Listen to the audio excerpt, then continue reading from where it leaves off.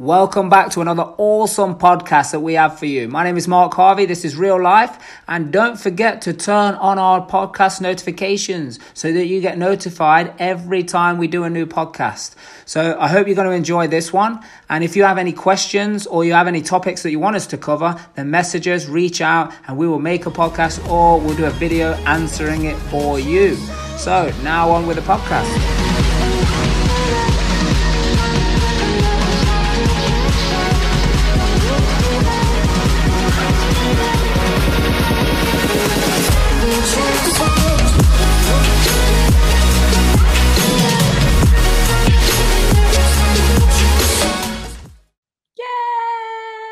Celebration Q&A. We agreed to do that phase. What phase? Oh. And she didn't do it. So I don't know what's going on. But hey, look, I reckon you guys might have thought after the video from last time, this whole breakup thing. Yeah, share. Yeah, then share, you probably wouldn't have seen. So I'm sharing. So what are you doing? Get sharing, get commenting, get posting, get as many people on here because this is your opportunity to ask away any challenges that you've got going on and anything that you may not be having a solution for right now. So what's going on for you? What questions do you have around business, property, relationships, whatever you wish? You can go for it. So get sharing, get posting, get commenting. We want to see you. So look, where are you watching this right now? That's what I'm really interested in. It always interests me, like where geographically are the people that are watching this? Even if you're watching this from all over. Yeah, even if you're watching this on the replay, where are you watching? Put hashtag replay #1 or wherever it is that you're watching it, and then put where you're watching it.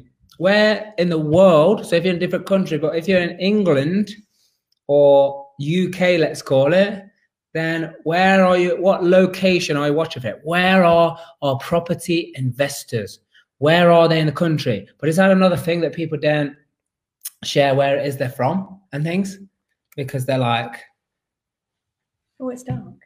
Is it? I think it's because that's in the way. Let me move Is it dark? It's not dark. I think it's just because it's so bright, it looks dark to you.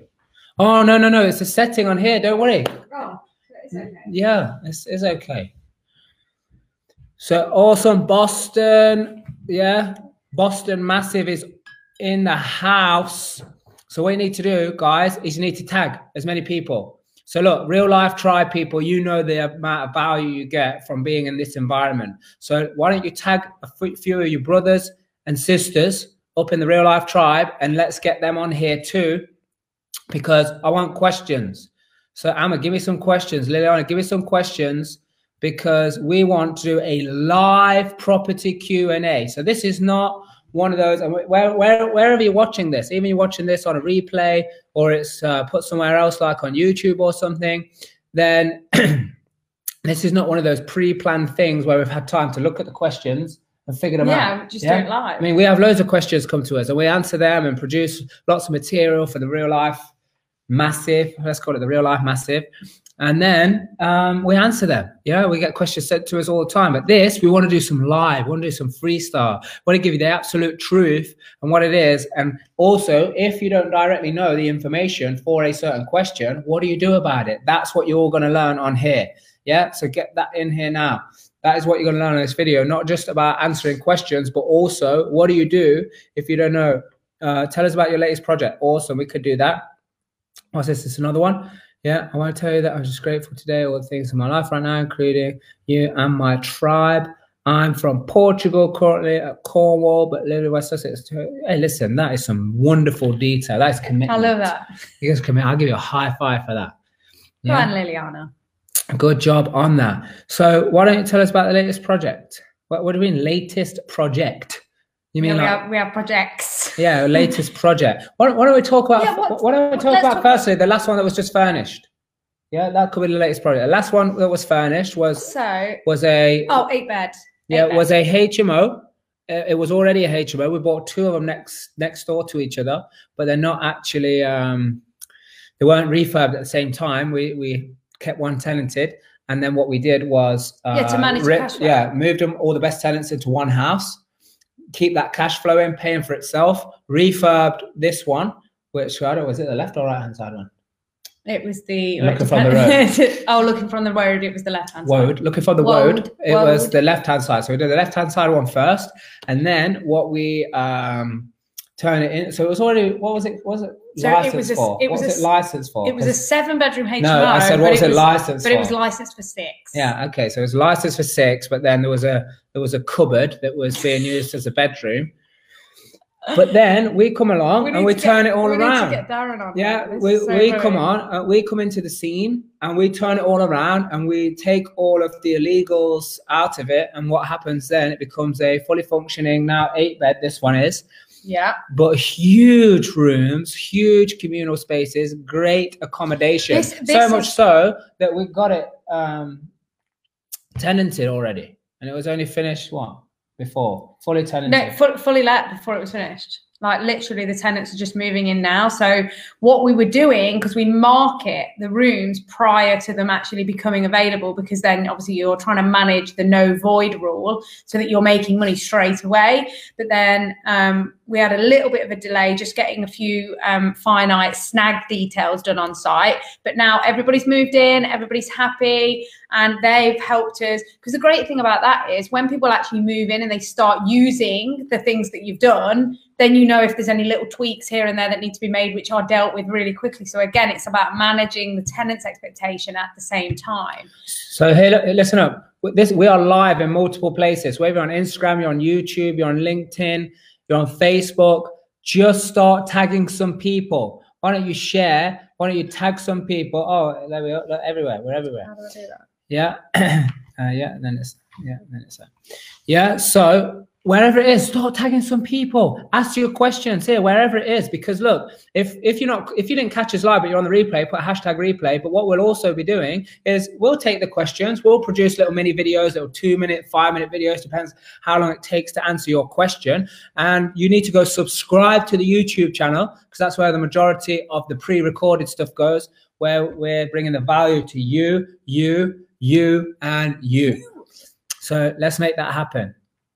So yeah, current and latest one that's just been finished, like Mark said, was an 8-bedroom HMO. We massively added value. We added a lot of square footage to the property as well, just to give them a much greater communal space than they had before. Because again, not only is it an 8-bedroom, but it's also a sui generis planning approved HMO in an Article 4 area, because some of the rooms are for dual occupancy, and that simply means that we can put couples in some of those bedrooms.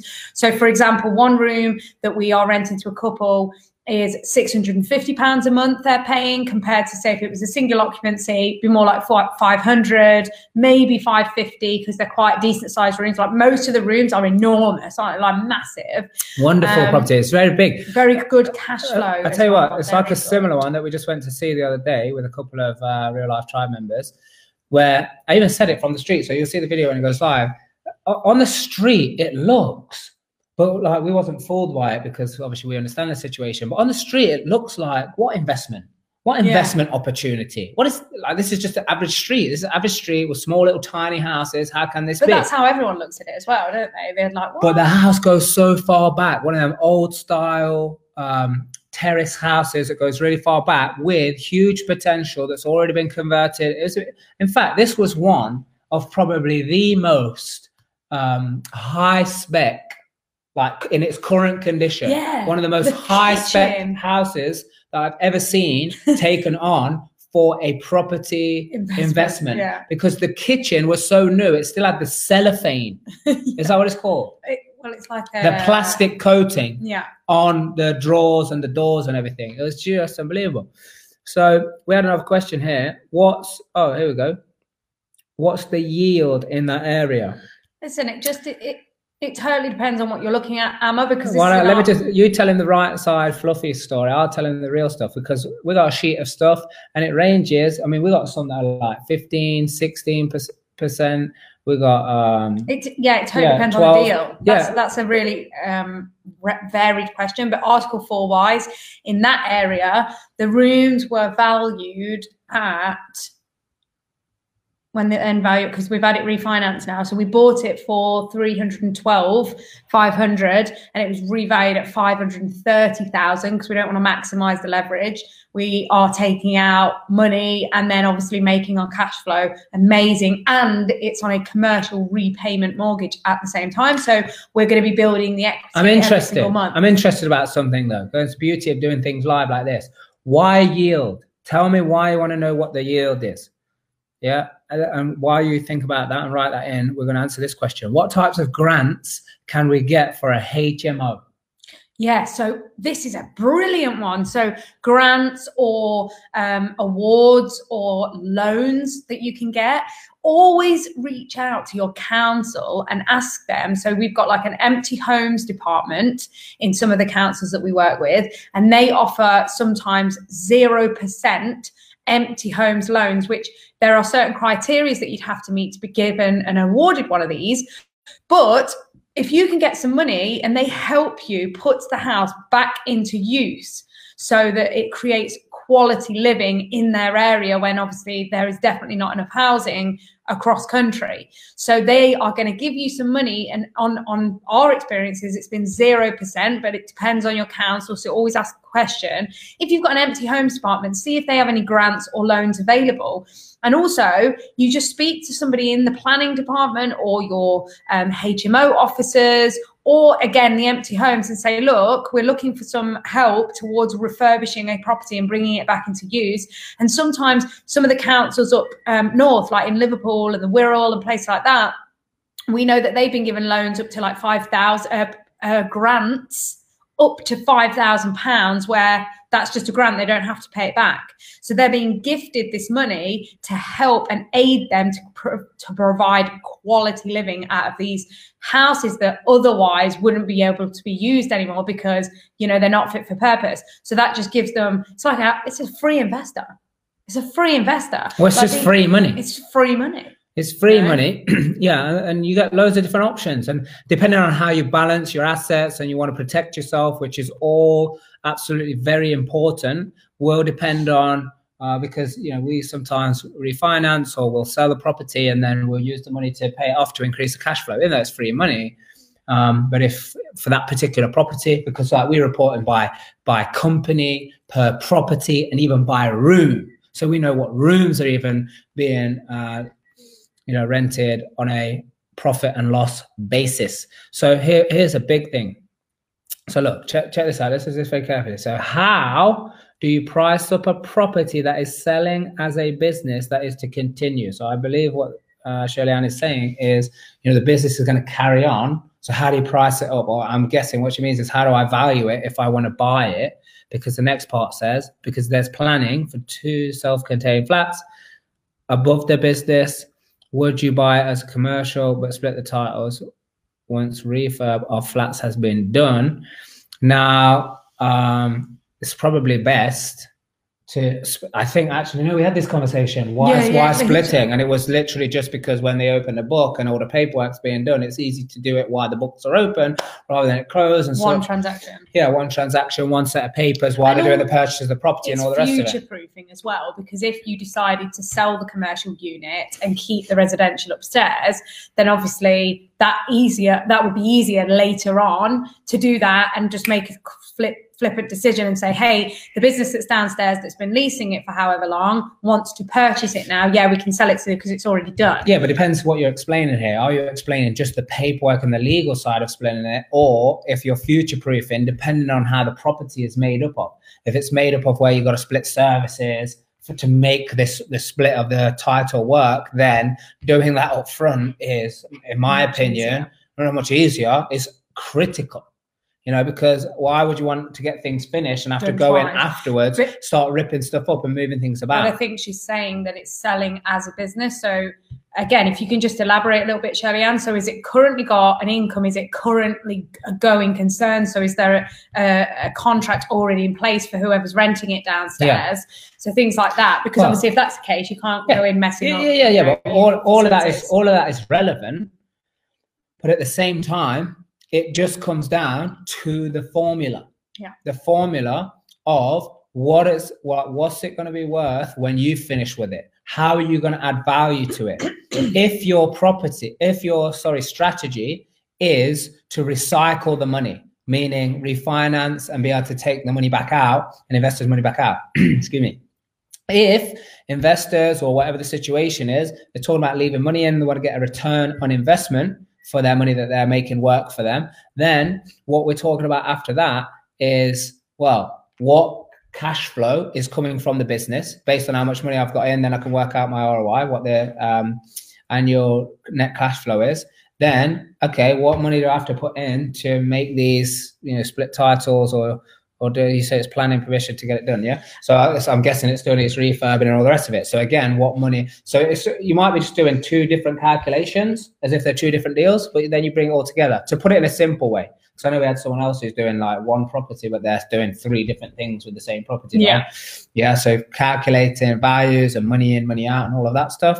Yeah. Easy just but to break also it down. at the same time, with that deal, do you want to have two separate incomes? Because obviously if you've got a commercial asset that you've got a nice annual income of say 15,000 or whatever it might be, and then you've also got the upstairs that is going to be giving you a net passive income when that's rented out, and also think outside the box. So yeah, it's a deal right now and it possibly is let downstairs, but you've got planning for 2 flats. How can you maximize and make this into a mega deal? Has it got precedent to do more with the asset? So I know it's nice and simple to buy it. I mean, definitely buy it with the game of, at least we've got this planning approved on it, so we could go forth and just do that. But also at the same time, have a look at it, get the floor plans and see, can you make more out of the opportunity rather than just what it is right now? So we've had deals where you've got a property and it's got pre-approved planning to make like 7 flats, but yet when we reviewed it, it was like you could make 12 studio flats in this place. Or you could make 9 studio flats with 2 breakout areas and then a commercial unit downstairs that would give you probably an annual income of about 15,000. So there are so many more opportunities that could be created just from this one deal. So just analyze the deal a little bit and see where you might be able to add even more value. And also on another hand, if the commercial unit is not let right now, or even if it is, but it's coming to an end of its lease, do you want to see about what the opportunity might be to make that into a residential space as well? Because again, that could be an open opportunity. We've got a few things right now and other deals that we've been looking at and going through with other people that they're looking to change the commercial aspect into a residential. So again, it's about analysing, what can the deal bring me? What can I do with it? Yes, we've got pre-approved planning, but that's maybe not maximizing the opportunity or the asset itself. So hope that helps. So I'm sure there's going to be 2 versions of the answer to this question, but do you guys have any overseas tenants? If so, how best would you advise to reference check them? On the RLA, Residential Landlords Association, we aren't able to credit check as they don't have UK addresses. Thanks, guys. That's a question from Abby. So we do absolutely, we have overseas tenants, but because obviously we run as a business, we get the letting agent, they do all of these checks for us. So they do the referencing, they do the credit checks, and obviously checking and guarantoring that rental income as well if they haven't got the right credit and things like that, because obviously it depends on the type of tenant. Is this an overseas student?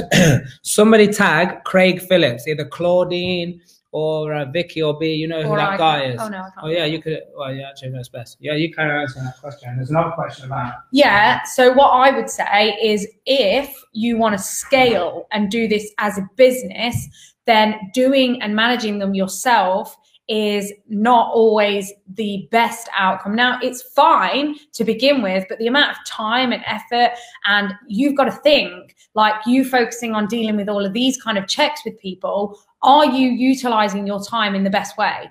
Are you missing out on income generating tasks that you could be doing, like finding more deals, finding more investors, than dealing with tenants? So when you've got a letting agent that you've built up a rapport with, that you can trust, that can take care of this stuff for you, so you don't just leave them to it, far from it. You will have regular contact and manage them as well as them managing your asset.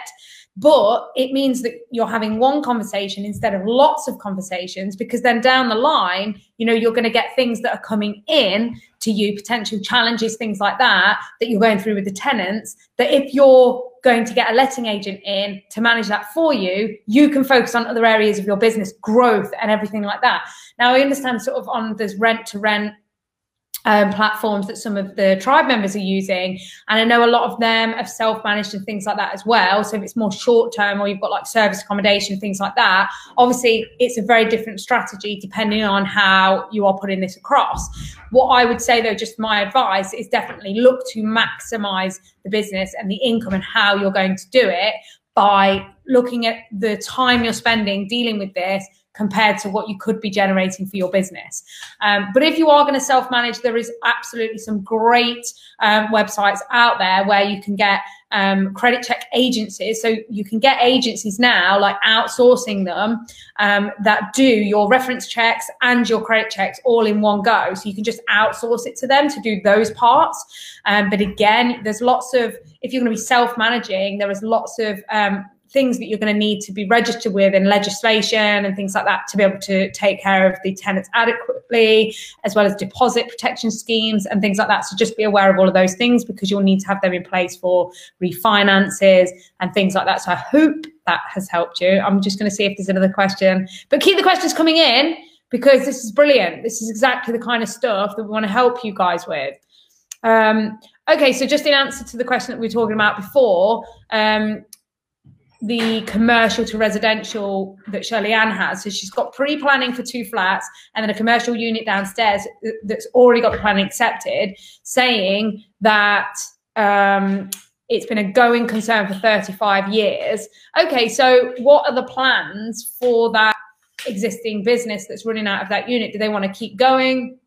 Is there opportunity to add value? Or what is the income? Like, ascertain what the income is. Does it work for you still on this basis? Or is it not working for you on the numbers? And then you obviously have to change the tack, because then if you decide that actually, no, I want to make this into a residential, either you want to make it into residential or you want to make it a more income generating commercial asset, then obviously you can look to add value there, like Mark was saying. So just ascertaining what the deal actually is and what it can do for you is really important at this stage.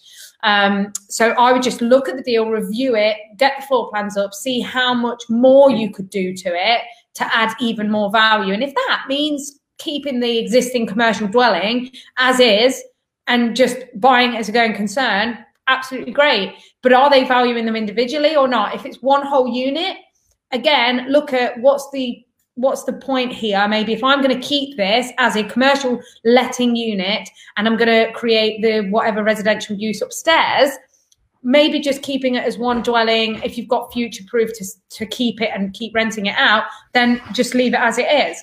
But valuation wise, you will be getting valuers around there, and they will value it based on the income that it currently has in the business. And then there'll be a factor of how they work that out. Because if there's not been any sold ones, then again, ring commercial agents, Shirley Ann. So ring commercial estate agents and say, we've got this business, it's a commercial to residential use class. We're trying to understand the valuation here based on what it currently is and what we plan to do to it. And they should be able to give you a guide, because if they were selling that as a going concern, they would have to use a formula to value it. So you just need to ask them what it is that they do. How would they value it in their opinion? Or what can you look for? So just asking for advice there. Did you answer this one already? No, not got to that one yet. So what are the good and bad points? Sorry. What are buying an existing HMO? What are the good and bad points of buying an existing HMO? So I tell you, this answer depends on your strategy, because you could say one of the bad points is that legacy tenants that might not be very good. So yeah, existing tenants. No, that's a fair shout. I was thinking something along the lines of actually not being able to add value to it, but we just had 2 examples this week of existing HMOs that are totally going to be added value to, and actually that's what does stop people going for a certain. Well, I mean, we just bought those two. I suppose that's where that questions come from. We just bought two that were HMOs. We just bought it a while ago. We're just finishing them, and I suppose one thing is the price is higher. the price you buy it for is going to be higher because it's already, you know, known.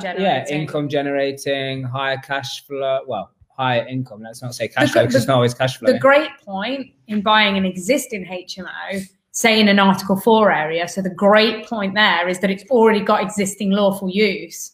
So when Article 4 might have come in, it's been running as a going concern HMO, so you don't have to go through the whole planning process unless you're looking to add bedrooms. But again, if it's already a functioning HMO in the area, it means that you don't have the planning restriction there. So it's just a case of amending it and upgrading it to how many rooms extra you may look to add. So that's a really good point about buying a HMO in an Article 4 area. But again, like Mark said, it's just about getting it still for the right price. Yeah, but it depends on your strategy, because we've seen people, and we've sold a HMO. We sold a HMO for someone who just wanted to park their money in it. Instead, for pensions and stuff. So to get a return on their investment, to get their cash working for them. So think about that. I mean, I don't know if it's gone out yet, but there was a post that we did, or what I was talking about is like, get passive income, create passive income. So you can do what you really want to do, or that you do what you're supposed to do, like what you were here for, what's your purpose. Because without that freedom, without that freedom, really, you get stuck. You get stuck chasing something that you thought was what you wanted to do, like a career or, you know, a particular job, or you settle for having a job, but at the same time, you know, just looking forward to the weekend, or just looking forward to your one hobby or your two hobbies that you can go do. And I know this truly because that's what I got stuck into. Well, why did I start talking about that? I don't know. But also a bad point about buying an existing HMO. Another bad point is if you want to go in and totally renovate the property, and it's got existing tenants in, and you've not got vacant possession upon completion, obviously you can't start work to the property until you've got vacant rooms. So you could, if you've got it part rented, or some move out as soon as you purchase goes through, and then you've only got a few rooms available, you can go like a room by room, but obviously just bear in mind it's going to take that bit longer to get it completely refurbished. We prefer, we did it two ways. We had two. So we had one, like Mark said, that was fully let. We sort of moved the good tenants over, and then they stayed in there and just paid and serviced the loan that was covering it for the time being, whilst we fully renovated the one next door. Now that was empty. We then moved any tenant, gave them first refusal to move from that property into the new one. It was all fully refurbished, to now make that one vacant, so we can go in and totally chop it up and down and make it even 1000% better than it currently is.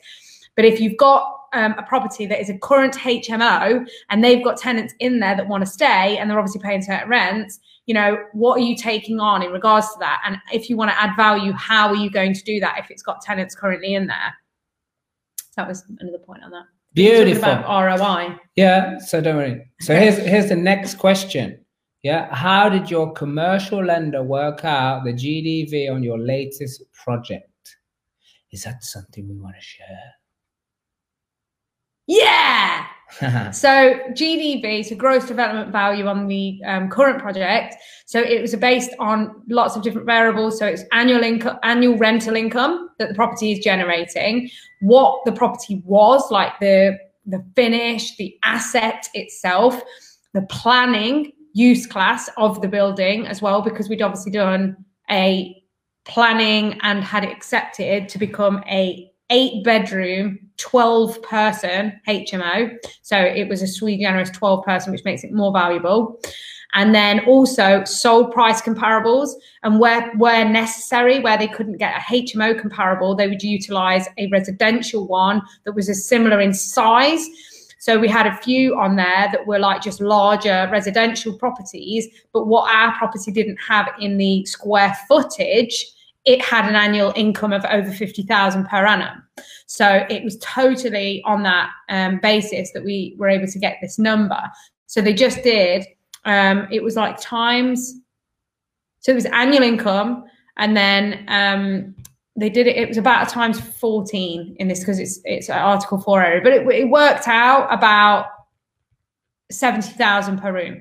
70,000 a room, 65, 70,000 a room, which was towards the lower end. Now, what was interesting on this valuation, I was a bit frustrated, but we were talking to the valuer and he was brilliant because he's very open and he's like, hey, this is the situation. So we get the number that is factually correct, which was 650,000 for the property asset as it was and what it was worth, and normal comparables. However, based on the sold price comparables, which is like fact, truth, evidence as to what it's worth based on what's been sold, the fact of the matter is you can only prove up to a certain number because you have to give factual evidence to the bank.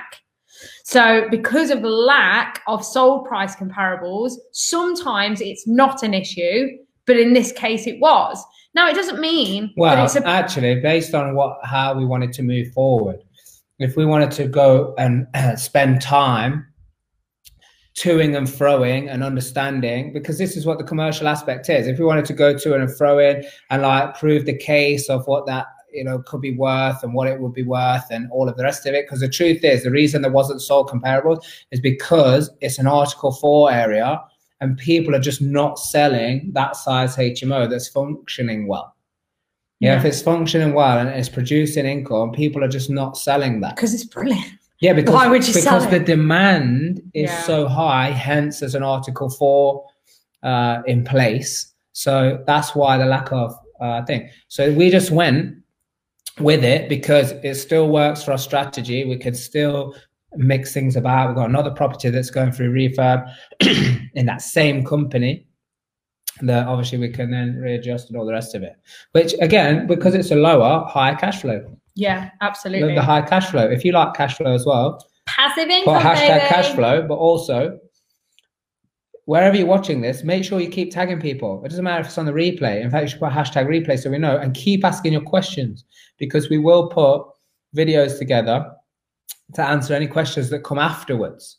Yeah, so make sure that you get that up to date, or keep up to date, by go and subscribe to YouTube channel Real Life Group and turn on the notifications so when new videos go out every day that you're getting notified.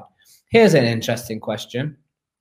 How do you keep all your business cards, credit cards and PIN numbers organized, and how do you and do you allow your PAs access, or I'm just guessing anybody access? So your answer is short, you don't organize them. They are in a nice little book. Yeah, so look, here's the thing. In a safe, in a vault at the bottom of the sea. No, come on, let's give him some useful advice. So useful advice, number one, there are certain cards, especially like the business cards and current accounts and all the rest of it. I'll be honest with you, we don't even know the PIN number to them. Why? Because it's not really, we're going anywhere to buy something on the card. It will always be done online, if anything.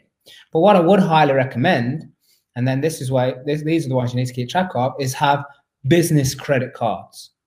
Yeah, and business cards, because it's great for cash flow, but there are some amazing cards out there that can get you super value when it comes to like gaining points and all the rest of it. I mean, there's some cards that we're getting points on. I don't even know what you're supposed to trade the points for. No, honestly, there is a card I don't know.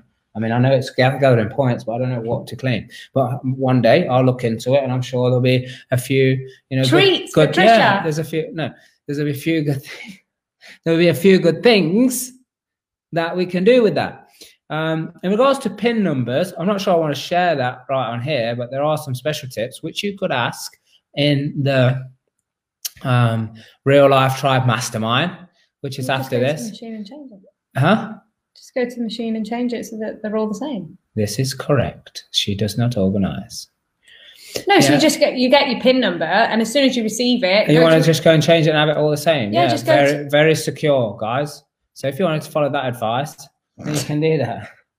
Yeah, or I tell you what, a better piece of advice is just get a Sharpie pen, yeah, and write it. But make sure you use the whole card. So the whole card, yeah, just write the 4 numbers across the whole card. Yeah. Yeah, that'd be good, wouldn't it? But if you do that, what you got to remember is to have a look at it before you shove it in the machine. Because when you shove it in the machine, it's going to cover one of the numbers up. So if you don't remember what that is, then you obviously have to cancel the transaction. And do you allow your PAs access? And take it back out. Not to my cards, no. But if they're business cards, then you can have supplementary cards, which is awesome because it tells you what's being spent on each of the different cards. So no one's going to go rogue, and if they do, yeah, there's a punishment. It's the chicken dance. No, okay. Yeah, no, severe punishment. Yeah, I unleash the Trisha on her. Yeah, but what I do is we talk about something really emotional first, and then I let her on. And then that's it.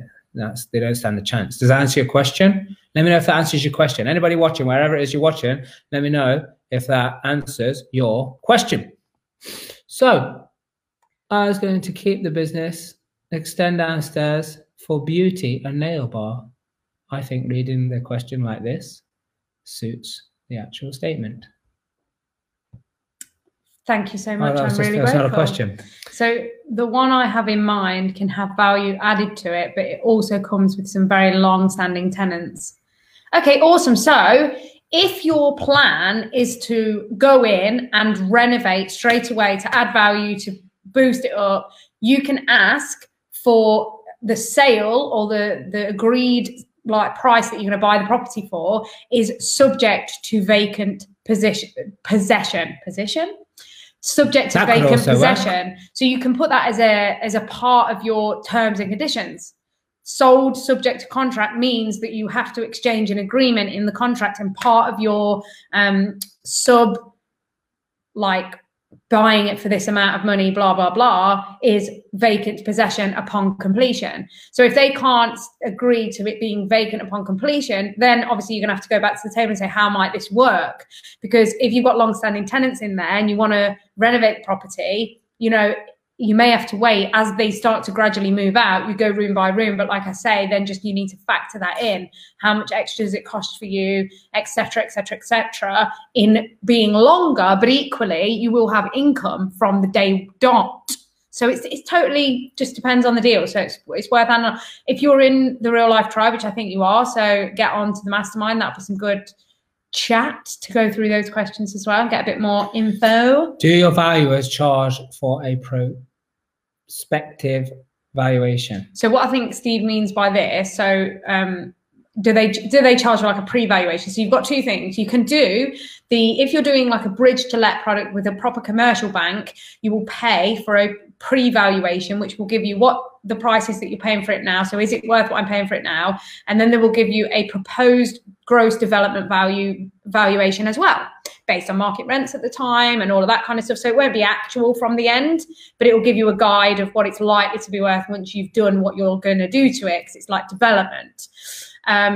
Or there's the other thing that you can also do is pay for a private prospective valuation, which is what Steve, I think, is talking about. So this is that you find a commercial valuer, they go out to the property, they tell you, yes, look, this is my valuation report, this is what I think it's worth. Now, the thing that you do need to think about is that you must think of the end when you're doing this, because if you pay for a private valuation to be completed and then the bank that you choose to do your lending with afterwards, when the product is like either at the beginning of the initial purchase or it's at the end of the purchase, the valuation that you've had done may be completely redundant, just in the respect that that valuer is not on the panel. They're not on the lending panel for these banks. So if you've done that, that's great for you. It's great, for your investor to have a guide and a real fact guide as to what the property is going to be worth now and at the end. Am I going off on a tangent? Why is that? But it's good. So are you asking me the question or are you asking yourself the question? No. So, but I like this stuff. So what I would do is, in this instance where you're looking for an initial, like, should I buy the property or not guide, then absolutely go ahead and get a prospective valuation done. That's no problem. But if you're thinking that, look, the numbers stack up based on your own due diligence and stuff, crack on, get a proper product based on what your broker would advise is best for this deal. And you're going to have to pay for a pre-valuation anyway. So you're going to have to go through those mirrors anyway, because you'll get a pre-valuation, and then once you've completed your works, you'll have another valuation at the end. You know what? Let's do one specific video just about that. If you want that, if you think that'll be useful, just to go into the detail and focus purely on that for one video, yeah, then what do you want them to write? Hashtag valuations.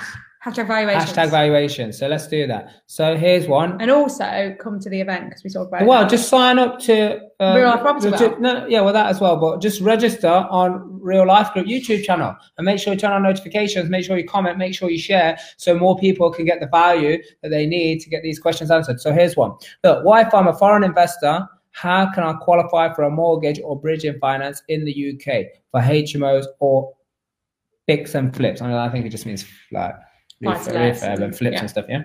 Yeah. So look, the beauty is that we already got many people in the Real Life Tribe who are not from the UK, and they are making it work for them. There's loads of different options. So I would guess as well, it would depend upon where you're from, you know, on how, if you could get lending by yourself. Also, we see a lot of people setting up limited companies, and they are then a shareholder and director. UK-based limited company. So then the lending goes against that. And then there's various other securities that can be given to lenders, like personal guarantees and things like that. There is also things like joint ventures that people are doing. So if you're overseas, you can joint venture. There's a lot of people who trust each other in the Real Life Tribe because they know they've been trained. Because he's saying a foreign investor. So maybe you've got money, Mike, but then somebody in the UK has got time, experience, and can manage the project. Or just another part of the team, and maybe can get lending in the UK and stuff like that. So again, all these videos and little tips on joint venturing, raising money, and all of that stuff, and getting it to work, and all of that. In fact, we should do another video on mortgage. What mortgages for what deals, what loans, like what loans or what banks or what lenders. But we will say that we are not FCA regulated, and you would need to get your own financial advice. Yeah, you can say that. Yeah, so I hope that answers your question right there, because I know you're very committed. I wanted to get that question answered, so good job. So here's one. Let me read that out. So question, planning approved for a conversion of a single dwelling into 3 dwellings, but one condition for the development is that no parking permits or visitors permits will be given to the property for the lifetime of its conversion, 3-bed, 2-bed and studio. So what, for the development? So what he's saying is... hang on, no parking permits or visitors will be given to the property. So he's saying, number 1, suck it up and live with it. Number 2, go back and appeal, wasted time, effort, cost, etc. How much would it cost for appeal? First of all, appeals, the process with actually appealing it through the council is free, but you will have to obviously get I would advise that you get an expert that deals with planning appeals to deal with it for you, because you're not going to know all the best tricks and tips and ins and outs to manage something like that. And if you want to have the best chance of overturning a decision, you want to make sure you've got the expert in. But hang on, our conversion of single dwellings, 3 dwellings, but one condition for the development is that no parking permits or visitors. So can you just clarify, Sabas, like, in fact, you can bring this up on the mastermind as well. I don't know if it means lifetime of the conversion. Does it mean just while the work's going on? Yeah, so do you mean for your builders and for things like that? Like, yeah, you just need to let us know, because I'm not sure. I think that's how I understand it. That's how I understand it, and that's probably why I'm saying wasted time and all that stuff. So it just does depend on that. But it sounds like a great deal still, so go for it. Yeah. Do you have to pay 3 times per valuer? No. So when you're initially, so for example, if you've got a bridge to let product, or you've got a development, lending products. So there's a lot of people in the tribe now doing finance where they're also lending the refurb money as well as the purchase money. So you just have to put a slightly bigger deposit up front, and then they will give you the purchase money and then the refurb as well. So this, for example, if you've got the beginning product, the value will be sent out. Now, remember the value, we're going to do a separate video on it because I'm going to go off on a tangent again. Or do you want me to do it? No, we can do a separate video. We can do a separate video. Listen, hold on. Let's just. But no, you don't pay 3 times. Okay, so what we're going to do right now, you vote, guys. Do you want the video? Yeah, put hashtag value. Hashtag value if you want the video. Yeah, and put hashtag value if you want the video to be done immediately when we end this live. Yeah, so hashtag Trisha's not doing that. Well, just listen, it's got to take you enjoying yourself. Yeah, we've got time. I think that'd be a good piece of. She's saying no, she doesn't want to give you the value. I absolutely want to give the value. Well, I'm just saying. If you want to give the value, look, you're wasting your time. If we could get on with this, then we could do it. And literally, you don't have to move. I'm just going to switch around there, put the camera on you. I'm just going to 1, 2, 3, action, and you're going to answer the question, detailed, awesome, amazing. No, don't change the subject. I'm just reading the questions. No, changing the subject. So, look, what do you do if your proposed valuation comes back lower than you need? Most people scream, run away and hide, cry, give in, don't do it again, panic, start taking antidepressants. I don't know what they do. But what we do here in the Real Life Tribe is, first of all, we breathe, because it's just another thing that sometimes happens. Now, I will tell you some, because I'm sure, okay, you want to know what to do if it happens. But this is our speciality. Yeah, it's not about doing the whole kind of, oh, this is how it works and everything goes perfect. No. What it's about is, anybody knows how to do it when it's going well. You need to learn how to handle the situation when it's not going your way. Yeah, so it's a great question you've asked. But we have made some mistakes in the beginning, and it happened, in fact, on this other one that we just did, the one that came about 5:30. Yeah, is where in the beginning, and that's why it's so important you do the video immediately. You know, and this energy, you got this power going on.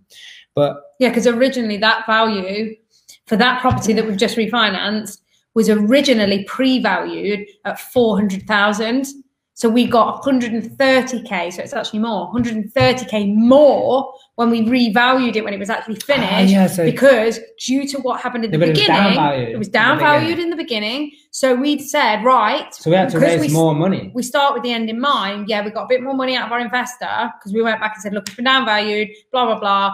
This is the thing. So rather than normal 25% deposit, we was putting that because we had it aside. But then the extra money that now wasn't going to be lent to us by the bank because of the value of the property was less, then we had to go raise that money. But you've got to talk about that in the other video, because really what we're going to talk about now is, okay, you need to know what to do, but also you need to not make the mistakes that we made previously, which is like rushing into it, settling or not doing the due diligence in the first place of how are people valuing properties in that area in the first place. What is the information?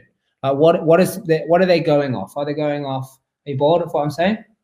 No, I'm just looking at everybody so that they don't feel ignored. They don't look at that one. That's a sideline. That's just like a cup to him. Oh, okay. Ooh, Timmy. I don't. Yeah, so can you say? I don't think you can say that on live TV. Yeah. So what was I saying? What was I funny? Nobody knows what that means. So hey, listen. South Park. Yeah. What are you doing? What? They do know what it means. What they do now? Snitch. 1 week of open separation, and she's snitching on me already in public now. You're bullying me into doing a live video. I'm not bullying you. If the people want it, no. If the people want it, the people want it. Hashtag yes. Yeah, whoever's going to edit this video and answer this question is going to have a hard time.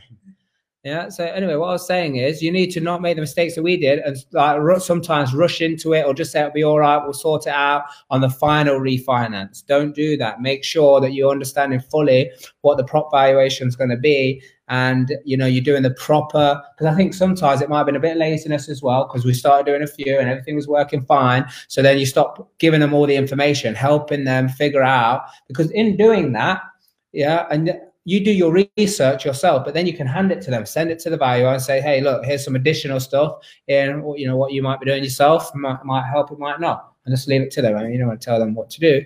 Yeah, because then in doing that, you then have proper research of what are the comparables, how people work it out. Is there a per room value? Is it being done on a multiplier of rents? Is it a combination? Because there's all of those things. Do they expand the area? Do they include like 7-bed houses with a similar size and all that stuff? Yeah, understand? Yeah. What are you doing? Did you fall asleep there for a minute? No, I feel. Look, So valuation, listen, hashtag valuations. These people. So Trisha's got to do it. She's so guys, accountable to real them. life tribe members, get yourself rested. Get yourself a cup of tea. Get yourself ready. Why rested? The mastermind is coming up at 8 Well, we've got to see if there's any more questions. There's another question. We can't. Yeah, but I'm just letting them. He's trying to cut it short. No, what are your top tips for snorting on live TV? Oh no, sorry, that's not a question. What are your top tips to secure non-property investors with whom you want to build portfolios? What does that mean? What are your top tips to secure non-property investors? What does that mean? So they're not already investing in property. Oh, what? And you know, so they've got money, but they're interested. So already interested now. Need to convince them. Yeah, I tell you what it is with that. Katie. I mean, yeah, it absolutely is. And have you ever been? Has she ever been to Real Life Property Wealth? I don't think have you been to Real Life Property Wealth? 14th and 15th of March is the next one. Yeah, so get yourself there. It's in London.